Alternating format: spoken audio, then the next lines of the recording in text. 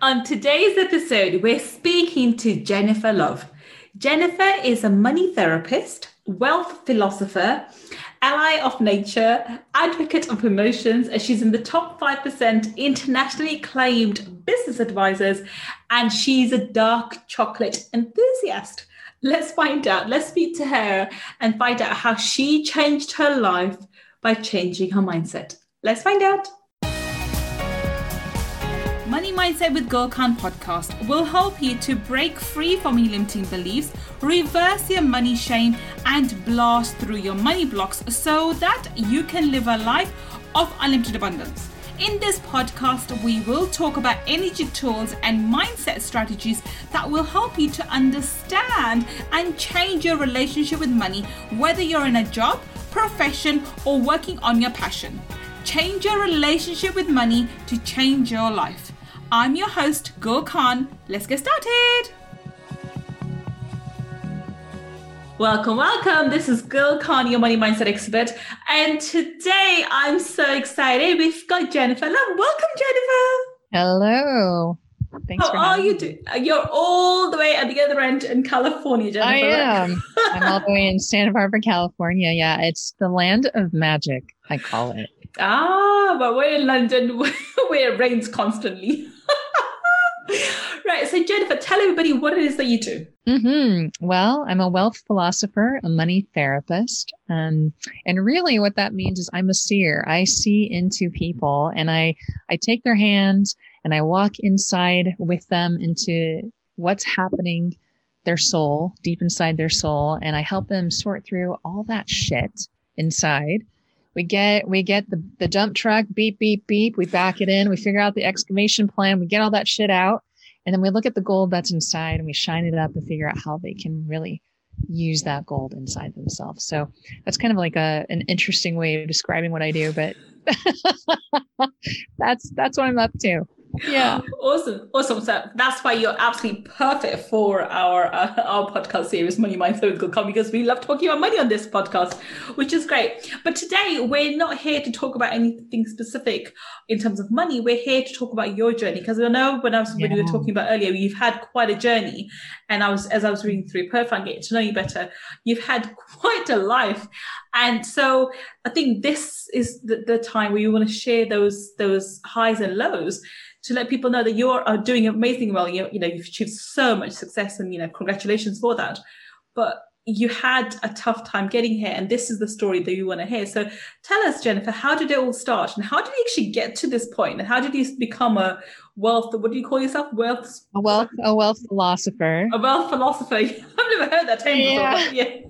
And a money therapist. Yeah. So I'll take you back in time to the 3-year-old me. At that time, my family was living in Oklahoma City, Oklahoma.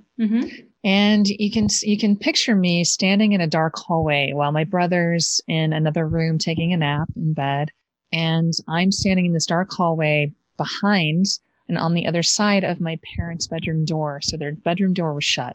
And I'm hearing my parents fighting to the point where I can hear my father punching holes in the walls. And I'm standing there at 3, just not really knowing what to do, just kind of feeling a little frozen, right?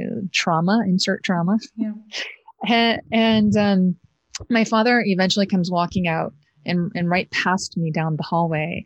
And I turn and I see my mother sitting on the bed and she's crying. And so I go to her and I crawl up on the bed, and next to her were a bunch of cut up credit cards. And she looked at me and she said, "Your father's leaving. He's not coming back.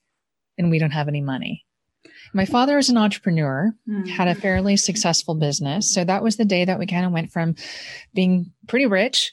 And, I had this master bedroom with a canopy bed, my own little piano in there, and, my own bathroom to we moved to California at that point with my mom.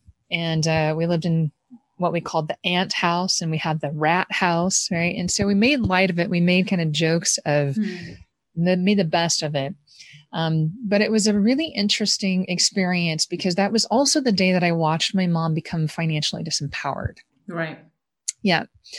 And she never really fully recovered from that. And so she had her own journey with money and her relationship. And I got to witness that and experience that growing up. But it also made an impact for me. Now, it's very easy to imagine, well, gosh, I don't, I'm not lovable story was installed, right? The I'm not good enough for dad to stick around story was I had installed. the same one. Yeah, completely understand right? That one. Yeah. And so I began to make this is my first money memory. I began to make this first money memory mean all kinds of things, including I took on it at 3.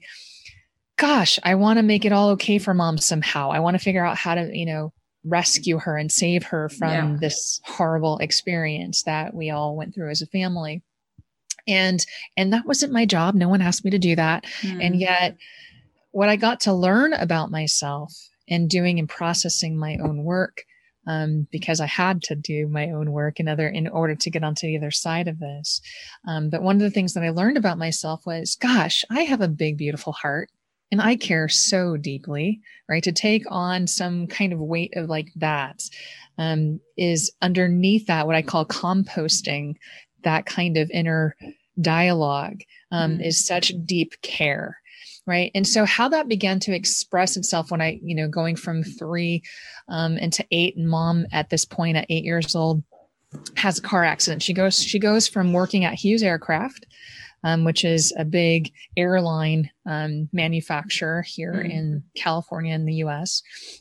She was a legal secretary, and she got into a car accident, which left her physically disabled. So she was never able to work again after the age of 8 for me. And she also at that point kind of emotionally and mentally checked out, became a little more childlike, right? So here I am now at 8 years old, dad's left. Mom's basically checking out, but she's a sweetheart of a person, just couldn't handle being in the experience of life in the way that, required her as an adult and as a parent to be, right? And so I'm now taking on the I'm abandoned, install that story and program, right? And so at that point now, not only do I feel like I need to figure it all out and save mom, but I've got to make things okay for mom. So I have a real hero's complex at this point, right? At the age of 8. At the age of freaking 8. Yeah. And so you can imagine me then over time, in school, I took on all the extracurricular activities. Yeah, of course. I got the great grades, I'm doing it all. I'm in the flag team, I'm in the choir, the top choir. I'm doing private voice lessons, piano lessons, karate, flag team. I'm in the bell choir, I'm doing all of this stuff. Classic overachiever. Yeah. Classic overachiever. And then fast forward that, into grad school where I'm doing, I've now at this point, I have 2 decades of human behavior and organizational development studies and work as a money therapist. But my own story, at the age of like 19 into 21, 23, launching my first business, I was really doing it from this place of I'm not good enough. I have to prove my value and sense of worthiness because it lives somewhere out there. Yeah. Right. And it's way, way far away from me. And I'm like, I'm trying to get it. I'm like, I'm going to get it. I'm going to get it. And so all the accolades are coming in, the press, but nothing's good enough. Yeah. But deep inside, I feel bankrupt. Yeah. I can relate. I can understand that. Yeah. There's just this deep void inside. And so all through my 20s, I'm a hot mess inside. I was bulimic for 10 years. Oh, wow. Yep. And so while I'm telling 50-year-old white privileged male executives how to run their companies as a 20-something-year-old woman, don't ask me. I don't know how that ended up all happening.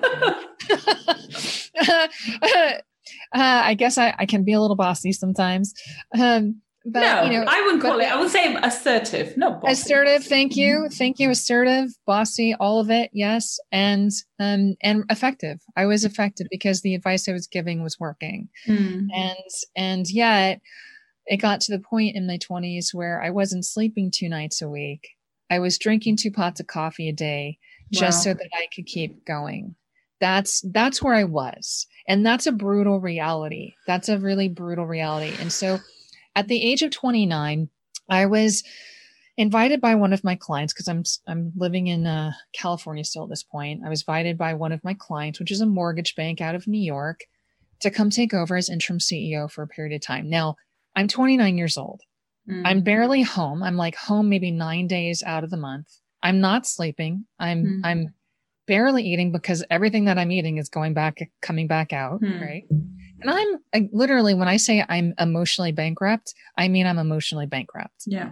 Right. There wasn't anything more for me to give, let alone to myself, let alone to anyone else. And so I'm just like, something in my life has to change. And so I accepted this offer to take over this. It was like 150 employees at this mortgage bank. And I moved my life there. And it was really during that kind of 29, 30, 31 timeframe when I met a couple of people. One of the people at the mortgage bank was a natural doctor, and she was head of culture at the mortgage bank. And she and I developed a relationship and a friendship. And it was through that I was like, my higher self was like, something's got to change here. This isn't sustainable. No. You're bankrupt inside, right? You can't keep going. And so I knew that while I was helping everyone outside myself, I had to stop and process and do my own work. And so a big part of that was, I got to see that at this point, man, I'm an incredible fighter. I'm an incredible survivor. And I ultimately, I'm a big lover with a heck of a lot of tenacity, but I need to honor myself. Yeah. And part of honoring myself is like understanding what's happening for me emotionally. Right. And so when we talk about money mindset, so much of that is related to what's happening for us emotionally, because I was like trying to walk around in the world with like an arm and a leg cut off, like not honoring or recognizing a huge part of me, my emotionality. Right. And really at the end of the day, Gul, what I see is that our emotions are like our friend buddies. They're our pals. They want to come hang out with us, the anger, the sadness, all these things. And you have to honor all of the emotions. If you don't, that's right. they want to come hang out with us. They got all kinds of information. They're like, I'm upset. You're not listening to me. Will you just fucking sit down and listen to me? Because I have something to tell you. Right. And so do you think by ignoring that, it gets any better? No, that's the reason why I say you have to, this idea that you can artificially feel good is a load of BS. You have to feel those emotions. You have to give feel all the feels, I say. Yeah. Oh yeah. And I completely agree with that. You're saying everything you're saying, I'm like, oh my God, you're speaking my speech. Yeah. I love it. Carry on. Yes. I'm listening. Yes. And so I had to really start sitting down and listening. And I'll never forget, there was this one particular day I was living in New York, Long Island, New York. And I had just binged and purged. And I was in the middle of purging, and I'm standing over the sink, and I'm just beating the shit out of myself mentally. That inner critic that we all have, right? Yeah. My story is a common story. Like, parts of it, I know many people can relate to the story in their own way.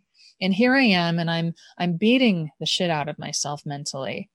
And all of a sudden I hear my higher self ask me a question. She's like, if this was your best friend, would you be treating her like this? And I was like, no. And then my higher self asked me, well, what would you be doing? I was like, well, I'd be holding her hair, rubbing her back, telling her love her, we're going to get her help, and tomorrow's going to be a better day, and I'm here for her. And my higher self was like, exactly. And that was the day that I stopped and I paused and I started to become my own best friend. And it took me a while, Gul, because I was so numbed out. I had gotten so accustomed to avoiding my emotionality that it took me several months to just be like, why am I doing this? What's happening for me? I don't know. I can't feel.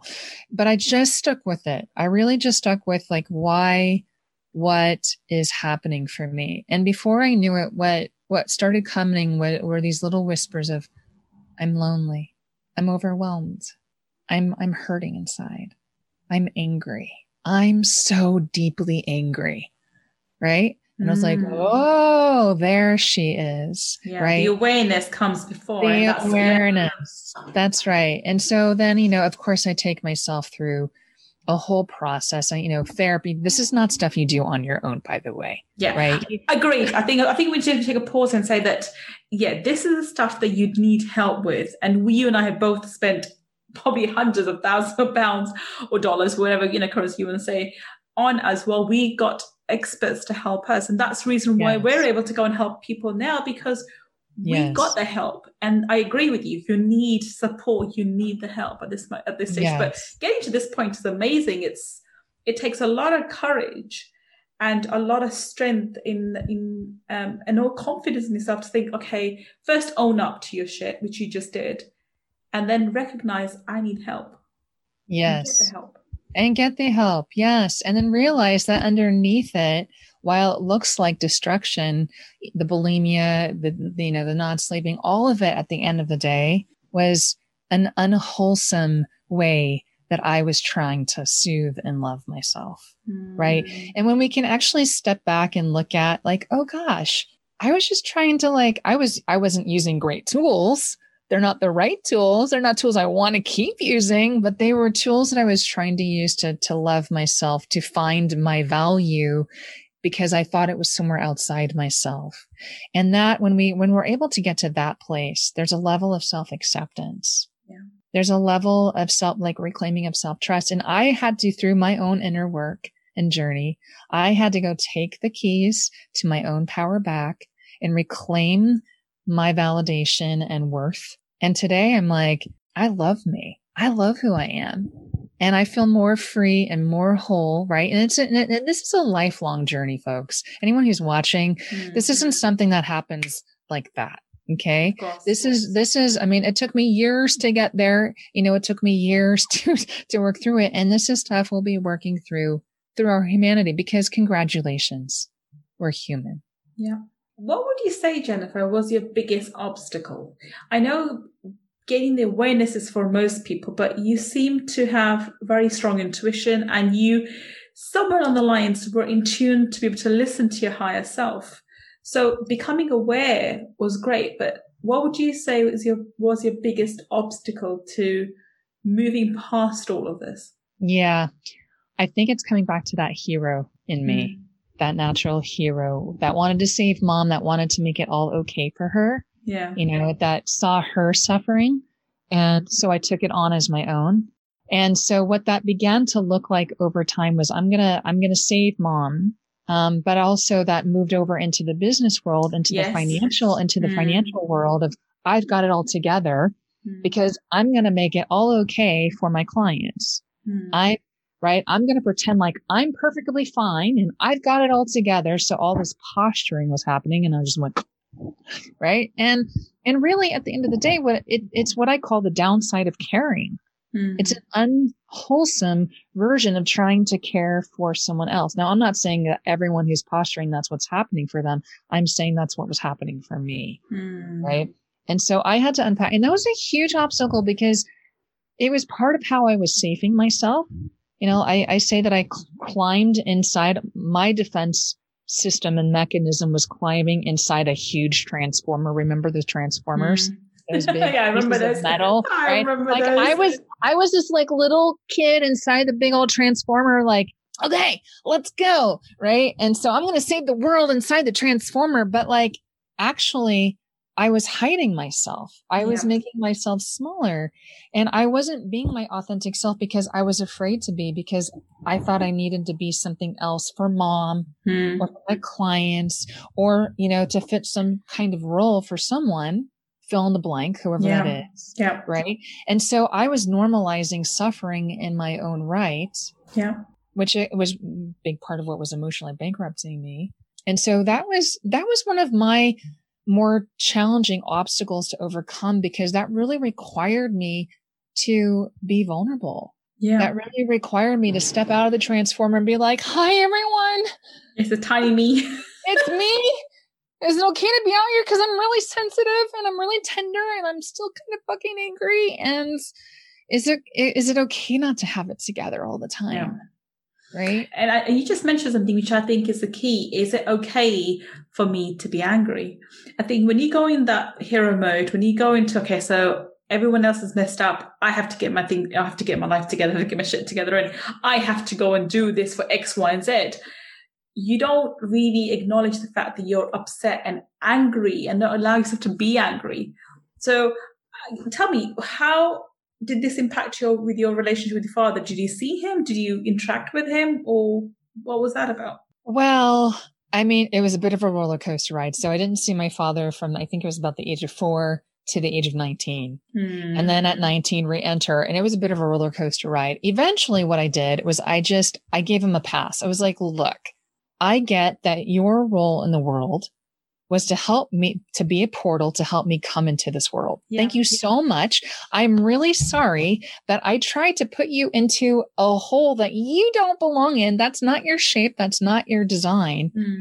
And so I release you from it. And so it wasn't that there's not this, cutting him off energy. It's more like a releasing him, it's releasing myself, freeing myself and saying, thank you for what the gift that you gave me. Thank you for being one of my greatest teachers. That was painful. And I release you. Thank you for fulfilling your role. We're good. Yeah. Right. There's an acceptance that I had to come to with my father. Yeah. And I can definitely relate to that for sure. But then this also means that you had to work again on yourself, on your ability to forgive. So everything, you haven't mentioned the word forgiveness all throughout, but this is pretty much what you're doing. You're forgiving him for being who he was or who he is. And at the same time, you forgave yourself for putting yourself through all of that. So one of the biggest things that I talk about is forgiveness. You have to forgive others. You have to forgive your device's energy. And the most important person you have to forgive is yourself. Because you're the one who puts yourself through all of that trauma, those years, and the bulimia that you had 10 years of it. There's a lot of forgiveness that you had to give for yourself. So how did you deal with that? How did you get to the point? Because you can't love yourself until you've forgiven yourself fully. How did you forgive yourself and come to the point of loving and a true, unconditional self-love? Not the egotistical, I'm the best thing in the world kind of love, but the true, authentic love that you should have for oneself, and which I can feel from you. So I don't know if I agree with you entirely that you can't love yourself until you've forgiven yourself. I think there are layers and different levels of love. And I think I was actually loving myself, even like the act of bulimia was an act of self-love. It was a destructive one, but it was me trying to love myself. It just wasn't a wholesome way of doing that. So for me, the act of deepening that self-love has been through compassion. It has been through acceptance. It has been through taking personal responsibility for what is mine. It has been an act of surrender. It has been an act of surrendering my righteous ego and the desire to be the hero, right? Because there's some juice that I was getting out of that, that was, fluffing up my feathers and making me feel important. And so there's part of how I was getting my value. And yet what I was forgetting was actually, I'm amazing. Just right here, being me. And so it's been a reclaiming, it's been a coming home. And so much of that has been through compassion. Yes, forgiveness is a big part of it. Self-responsibility, surrender, like all the things that I just mentioned. Yeah. Beautiful, beautiful. So what a journey you've had over these years. It's been, like you said, a roller coaster, but it's been a journey of self-acceptance. That's the word that I hear from your life journey. It's a word that really jumps out. It is about self-acceptance and just loving yourself for who you are. And exactly as I am right now in this moment, completely imperfect, messy even, and loving all of that. Yes. And I love that. Well, thank you so much for joining us today, Jennifer. And thank you so much for openly sharing and actually quite wonderfully sharing your your life journey and helping us to understand how we too need to accept ourselves in order to love ourselves and for us to be who we are authentically and to live our life to the best and the fullest possible. Tell us, Jennifer, where and how can we connect with you? So do give us your social medias on your links or your websites, please. Yeah, well, come hang out with me on Instagram at the Jennifer Love, and then my website, jenniferlove.com. Anyone who wants to have a conversation, they can do so booking a discovery session with me, or someone on our team.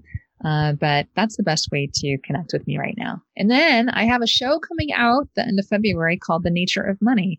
So we'll have to connect about that too. Yes, absolutely. Absolutely. And Jennifer, I think we need to have you back here anyway for our Wednesday's Money Talkies, because I think you'll be fantastic for that. Today was all about your hero's journey, which, God, my gosh, has it been a journey and a half. And truly, from bottom of my heart, I actually went on this journey with you. So I've really, really enjoyed listening to, especially the way you describe it too. It's not just the fact that it's a journey. I loved how you emotionalized everything. And I just had goosebumps when I was listening, and I just kept quiet and enjoyed the journey with you, because I know what was going to come at the end. It's quite nice. I know what comes at the end because I know where you are right now. So I thank you so much for sharing that. But we do have to have you back so we can be telling us some of the amazing stuff and teaching us how we can make more wealth, bring more wealth into our life. So we will have Jennifer back. We have to have her back for a Money Talkie segment on Wednesdays.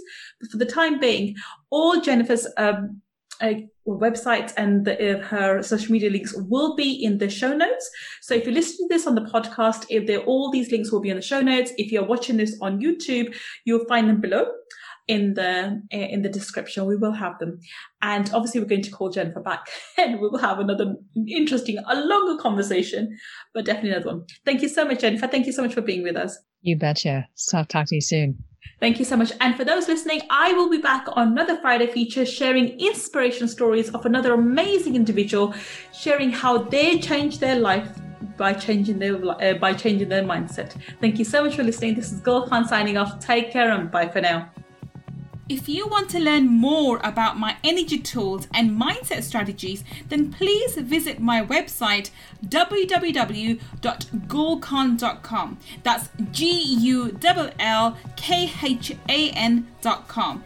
And if you want to take part in our 5-day Millionaire Mindset Makeover Challenge, where I deep dive into energy tools for abundance, then please go to www.millionairemindsetmakeover.com and register. I look forward to being your mentor in our next 5-day challenge. Until the next time we meet, this is Gul Khan. Take care and bye for now.